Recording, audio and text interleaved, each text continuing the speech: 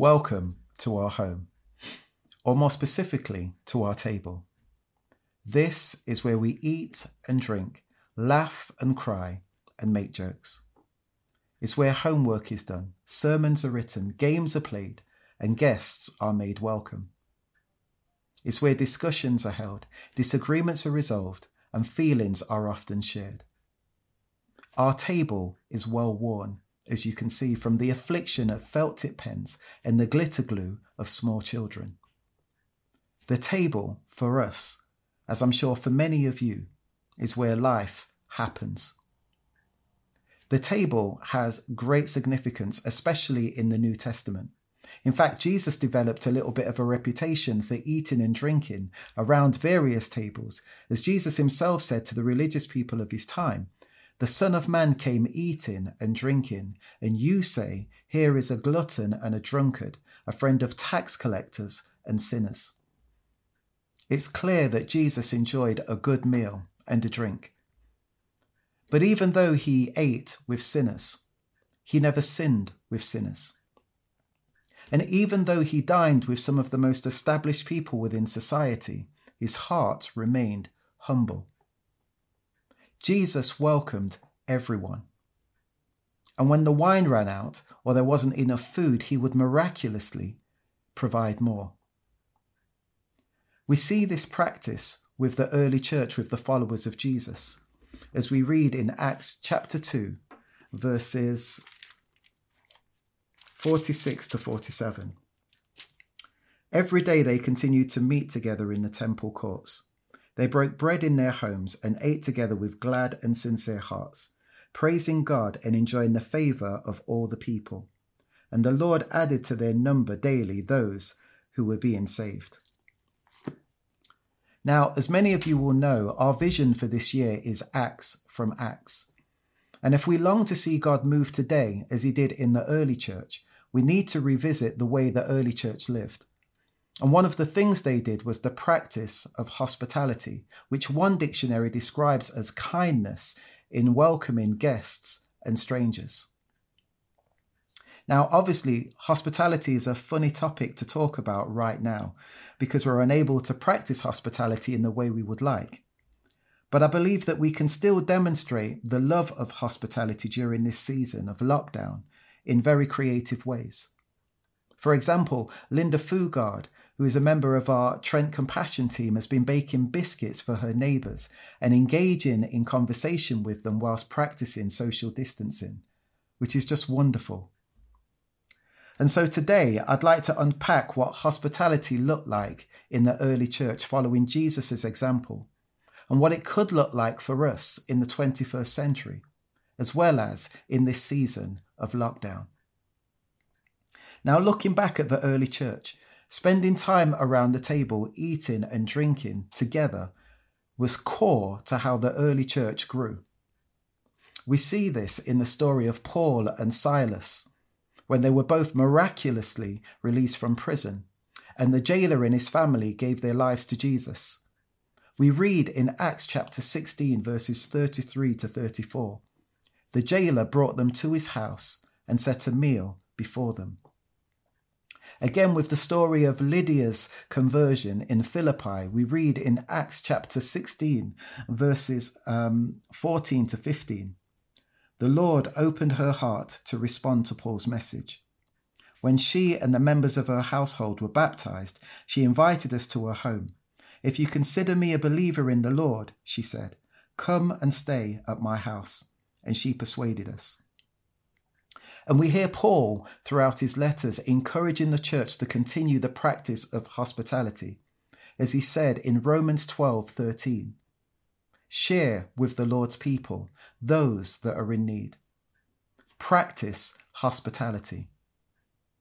From Jesus to the early church to the letters of Paul throughout the New Testament, we see the practice of eating and drinking in homes as family around the table.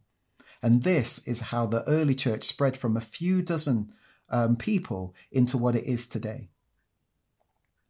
At this point, I'd like to recommend an excellent book by Rosaria Butterfield called The Gospel Comes with a House Key. In it, she talks of hospitality like this. radically ordinary hospitality. Those who live it see strangers as neighbours and neighbours as family of God. Radical hospitality was clearly an integral part of Jesus and early church life. But clearly, because that's how the church grew exponentially. But to understand God's heart for hospitality, we really need to understand the context as to why Jesus pursued table fellowship. In the Old Testament, the first half of the Bible, there's a book called Leviticus that the Jewish people would refer to as the law of holiness. Holiness back then was defined by religiously sticking to the law and doing what it said. This naturally developed two groups, a holy group and an unholy group, an inclusion group and an exclusion group. Those who tried to adhere to the code of holiness were a part of the inclusion group, and those that didn't, the exclusion group. And this was the law that the religious people of Jesus' time were hypocritically trying to adhere to. And this is what Jesus confronted throughout his ministry. Jesus came to fulfill the law, to make the kingdom of God available to everyone. And this is what we see in the story in Luke. Zacchaeus was a tax collector. And tax collectors at the time were quite despised because they would collect the tax from the people on behalf of the Roman government, but they would then increase the tax so that their pockets would benefit from the increase. Zacchaeus was a very short man that wanted to see Jesus as he passed through Jericho, so he decided to climb a tree to get a better view. We pick the story up in Luke chapter 19, verses 5 to 7. When Jesus came by, he looked up at Zacchaeus and called him by name. "Zacchaeus," he said, "quick, come down. I must be a guest in your home today." Zacchaeus quickly climbed down and took Jesus to his house in great excitement and joy. But the people were displeased. "He has gone to be the guest of a notorious sinner," they grumbled. The crowd was shocked that Jesus would invite himself to dine at the house of a notorious sinner. And the people were often appalled with Jesus through dining with the likes of tax collectors and sinners. It's the equivalent of Jesus being around today and showing radical hospitality by dining with someone like a paedophile or a terrorist. I wonder how we would respond to Jesus today. By eating and drinking and showing compassion to the people that the religious people would have condemned, Jesus was removing the barriers between the inclusion and the exclusion groups, which is why he sat with both the rich and the poor. Jesus includes everyone and excludes no one, and invites everyone to dine at his Father's table, from the millionaire to the thief, to the criminal, to the prostitute. All are invited. And this is how Jesus earned a reputation for eating and drinking with sinners. Sinners were people that just could not live up to the law, the ones that just couldn't get it right. And this may come as a surprise, but that includes you and me. In the eyes of the law, we would all be in the exclusion group. But the good news is, through what Jesus did in fulfilling the law, by dying on the cross, he has made it possible for us all to be invited to take a seat at the Father's table. Ephesians chapter 2, verse 19 puts it like this. "Consequently, you are no longer foreigners and strangers. You are citizens along with all God's holy people. You are members of God's family." The American pastor, John Mark Comer, describes hospitality like this. He says, "Hospitality is the love of a stranger. Therefore, hospitality is the love of God made available to everyone." And so I have two questions today. And the first one is, what does radical hospitality look like for us in the 21st century? Now, in order to answer this question, we need to draw a distinction between generosity and hospitality. The two are linked and walk hand in hand, but they are not the same. A couple of weeks ago, John Bodley did a fantastic talk on generosity, where he showed us what generosity could look like for us all today. If you missed it, I'd encourage you to watch it online. In short, generosity, according to Wikipedia, is the virtue of being liberal in giving. Hospitality, as I mentioned earlier, is kindness in welcoming guests and strangers. As a church, we can be incredibly generous without being hospitable, but we can't be hospitable without being generous. And to help me illustrate this point, earlier I asked my girls Eden and Cora to help me. As a church, God has blessed us with incredible generosity, which is wonderful. Generally speaking, we just need to hear about a need in our city and we'll be quick to try and meet it. This individual, who the girls refer to as Kendrick, represents the church. The church has recently had a call to say that the homeless in our city need food. So the church rallied together to buy and prepare food to give to the homeless. And with the blessing that is online banking, we can do this without leaving our homes, which is just brilliant. We call this ministry the Suit Run. This individual, who the girls refer to as Marshall, is homeless and hears about the generosity of the church and comes along to a designated place at a designated time to receive the food. When Kendrick gives Marshall the food, he's unable to see who Marshall really is. Nonetheless, in his generosity, he gives the food to the homeless. This is great, as Jesus tells us to remember the poor.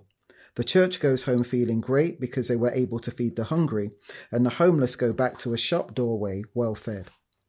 Hospitality, on the other hand, removes the barrier and walks shoulder to shoulder with the stranger. Hospitality listens with empathy to their stories. Hospitality befriends the stranger, who then becomes a neighbour and is then welcomed into the family of God to dine at the Father's table.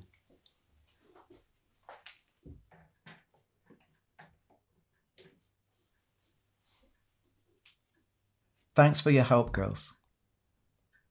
Some time ago, I was at a conference in Birmingham, and at lunchtime I decided to go for a walk in search of food. At the Tesco Express, I noticed that there was an individual that appeared to be homeless. I walked past him into the shop in search of a sandwich, and as I was walking around the shop, I had a thought to ask the individual if he would like something to eat. I went out of the shop and asked him, and he said, no. I then returned to the shop and in search of this sandwich, and as I was about to purchase it, I had another thought that was, ask the individual if I could have my lunch with him. So after purchasing the sandwich, I went back outside and I asked the individual if I could sit with him, and he said, yes. Now, I didn't eat the sandwich because it felt somewhat insensitive at the time, but I sat with him and we chatted. He told me his name, he shared his story, and I listened. And when he'd finished, I had the opportunity to pray for him. I'd like to think at that moment, that individual felt welcome to the table. Sometimes the gift of hospitality looks a lot like listening. In fact, the priest Henry Nouwen suggests that listening is the highest form of hospitality, to be fully present, in the moment, and available to the person in front of you. We can be generous without being hospitable, but we cannot be hospitable without being generous, because hospitality requires the giving of ourselves, just as Jesus gave himself for us. In Luke 14, once again we see Jesus eating and drinking around a table. Then he, Jesus, turned to the host. The next time you put on a dinner, don't just invite your friends and family and rich neighbours, the kind of people who will return the favour. Invite some people who never get invited out, the misfits from the wrong side of the tracks. You'll be and experience a blessing. They won't be able to return the favour, but the favour will be returned. Oh, how it will be returned at the resurrection of God's people. What Jesus is saying here is don't just invite your friends and family to dine at your table, but extend your table to involve and invite people that don't look like you. The reality is, there are people all around us, both inside and outside of our church community, that are waiting for an invitation of hospitality to dine at our table. And that is both the physical and the metaphorical table. From the homeless, to the child in foster care, to the single parent, to the refugee, to the recovering alcoholic, to the ex-offender, to the widower, to the student, to the single person, to the family, to the elderly, to the married couple, to the same-sex couple, to the individual that doesn't look like me, or doesn't look like you, to those that are living a very different lifestyle to us. We all need hospitality. We all need to feel welcome. And we all need a seat at the table. If we want to see God move today as he did in the early church, we need to posture our hearts towards radical hospitality. And sometimes it's not pretty. Pete Greig, the co-founder of the 24/7 prayer movement, said this: biblical hospitality starts in the heart and not the IKEA catalogue. True hospitality allows for interruption, goes the second mile. Above all, it is present to people. It can often hurt our schedules, our emotions, our bank accounts, and yes, it can even mess up our lives. At this point, I could give you a list of things that we could do, or examples that we could all do, and we could all pick one from the list. But hospitality is so much more than that. Hospitality is about us seeing our lives as the metaphorical table. It's about opening our lives to welcome in others. The question is, will we surrender our hearts to God, to allow him to show us where the glass screens are in our lives? And this brings me to my second question today, which is, what does radical hospitality look like for us in this current season?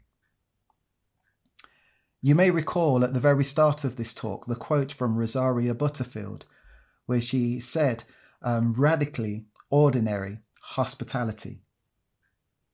That is what the early church practiced, and that is what we see.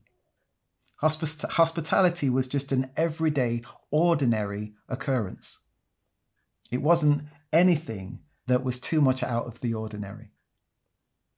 Recently, a friend of mine was telling me how he and his wife was talking about how busy their household was when a member of their small group offered to cook for them whilst they focused on the bedtime routine with their children. He said it was great as the individual got to experience the mess of their house and of their family. But he said it was great at the same time because at the end of it all, they were able to enjoy a meal together. He described it very simply as being very ordinary and lovely. And what I particularly like about that story is very similar to Jesus inviting himself to Zacchaeus' house. This individual didn't wait to be invited either. Hospitality is about welcoming people into our everyday, ordinary lives. And this is why our current season of lockdown shouldn't be a barrier to the practice of hospitality. I loved watching and hearing recently about Andy and Louisa Hafferley as they invited their neighbours on their street to be a part of a sing-along whilst practicing social distancing on their drive. There are people that are meeting online in small groups across the city who are sharing life together in this season of lockdown. And I'd like to say that actually this season has caused many of us to start that process or that journey of removing those glass screens in our lives. Even for us recently, the other week, our neighbour asked us if we would want some of the potatoes that their son had brought over for them. And we've been speaking to our neighbours for years. And that day, as my wife and I, Sarah, were eating our bangers and mash, we both said that after all of this is over, it would be great to invite them over for dinner. And so Alan and Lydia, if you're watching, we would love to have you over for dinner when all of this is over. And so to bring this to a close, I wonder what hospitality looks like for you in this season. Maybe it's learning and perfecting a new recipe dish now, whilst we're in lockdown, to invite someone over physically to enjoy when it's all over. It could be eating together over social media platforms, whereby we can eat together, share together vulnerably about how we're doing, laugh together, cry together, and even pray together. Or if you're local to the Nottinghamshire area and you're feeling lonely or alone in this season, I would love to invite you to connect with one of our online groups where you'll meet friendly people that would love to see you, who I'm sure in due time you will get to meet them personally, physically, in person.